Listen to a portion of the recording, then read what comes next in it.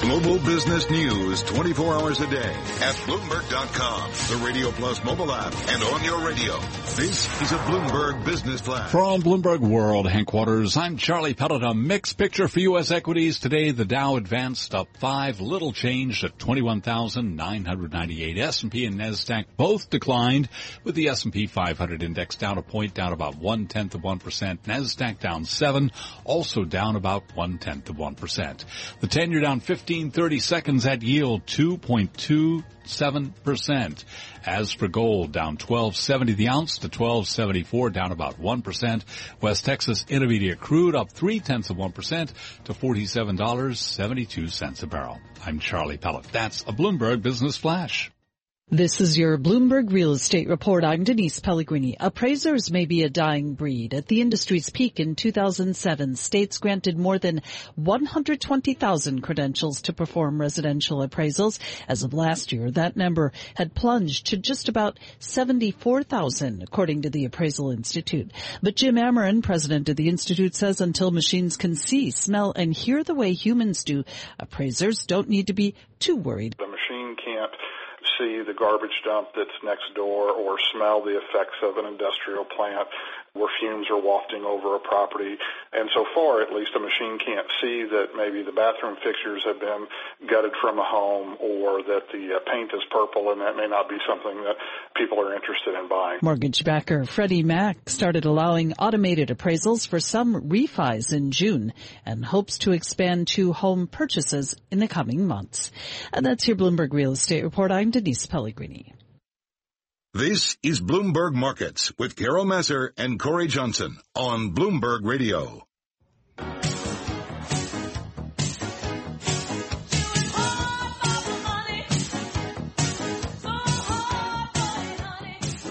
Boston's own Donna Summer working hard for the money there. Kathy Boyle works hard for the money too. She's the president of Chapin Hill Advisors and joins us right now. We'll look at what's going on in the markets. And Kathy, one of the things about this day and this week is that we get this big move in some stocks after 13Fs are filed. I wonder, sitting where you are and what you do, what you make of the 13Fs and what we're learning about what other investors are doing. How do you use 13Fs?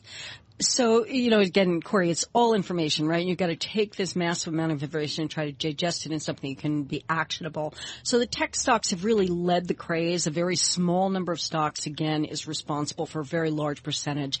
And those are the FAANG, right? The Facebook, Apple, Amazon, Netflix, and Alphabet was Google, right?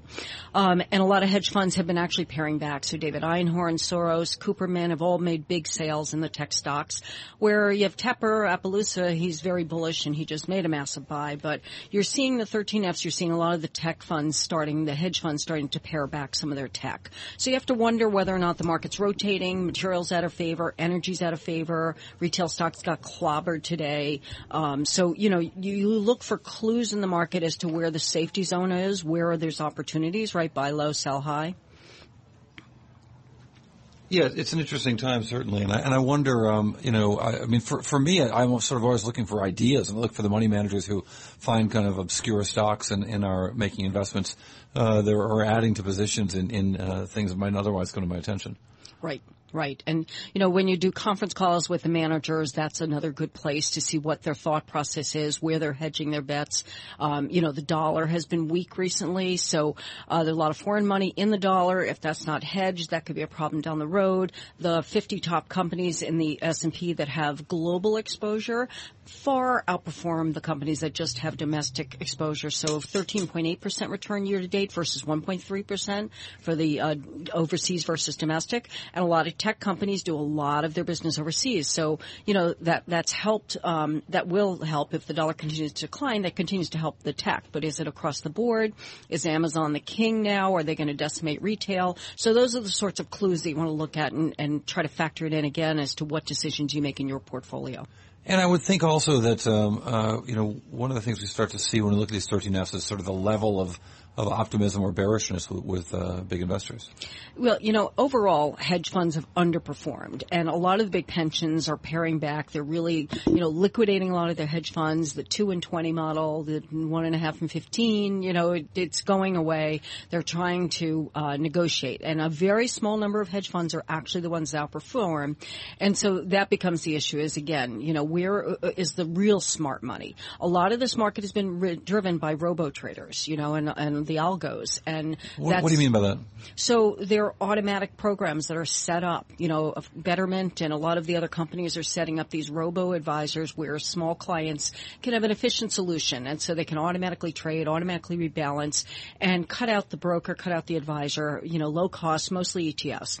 And then the algos are, the algorithm guys are owned by the big hedge funds and the big money management firms, and they just go in and they can trade in a blip of a second, and they go in and every dip is a buying opportunity recently. So for 100 months we've seen buy the dip. And, that can be artificial because that money can be like a stampede of elephants heading for the same door if the markets suddenly reverse. VIX had the largest short position on record as of a week and a half ago, and then last Friday, VIX was up 55% in a week. That must have hurt. That must have hurt big time. People are short VIX at 10. I mean, it seems short VIX at 10 is an aggressive place to be. Yeah, but that's how complacent this market is. That's a sign of people think Goldilocks is here. Bank of America's fund manager survey says 46% of managers think the market is pricey, yet 42% of them believe we're in for a Goldilocks economy.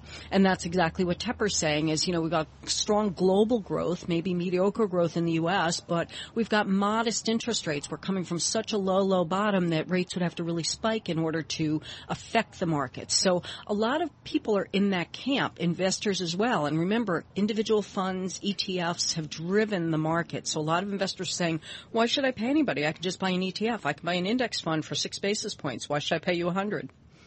To that, I mean, is it even possible for this market to sell off if you've got the robo-advisors, and robo-advisors still are probably less than, ballpark, I would say less than $10 billion, $15 billion in total assets, depending on what you categorize as robo-advisor from Vanguard and the like. But do you think it's even possible for this market if robo-advisors are on, which is to say planning for retirement, which is, and people getting older, which I can testify continues to happen despite my best efforts, if the market even has the ability to sell off like it might have in the past? I think that is dangerous thinking, right? And I think that is what the average person thinks, that we've got so much protection, there's so much demand, there's so much cash on the sidelines, there's no place to go. The S&P is the risk asset of choice because, German bonds are 0.39%. U.S. Treasuries are 2.14%. You can't live on that money, right? So they feel that they have no choice. But I think that, there could be, who knows what it could be, right? But there will be some upset in the market, whether it's a long, slow bleed or it's another big cataclysmic event.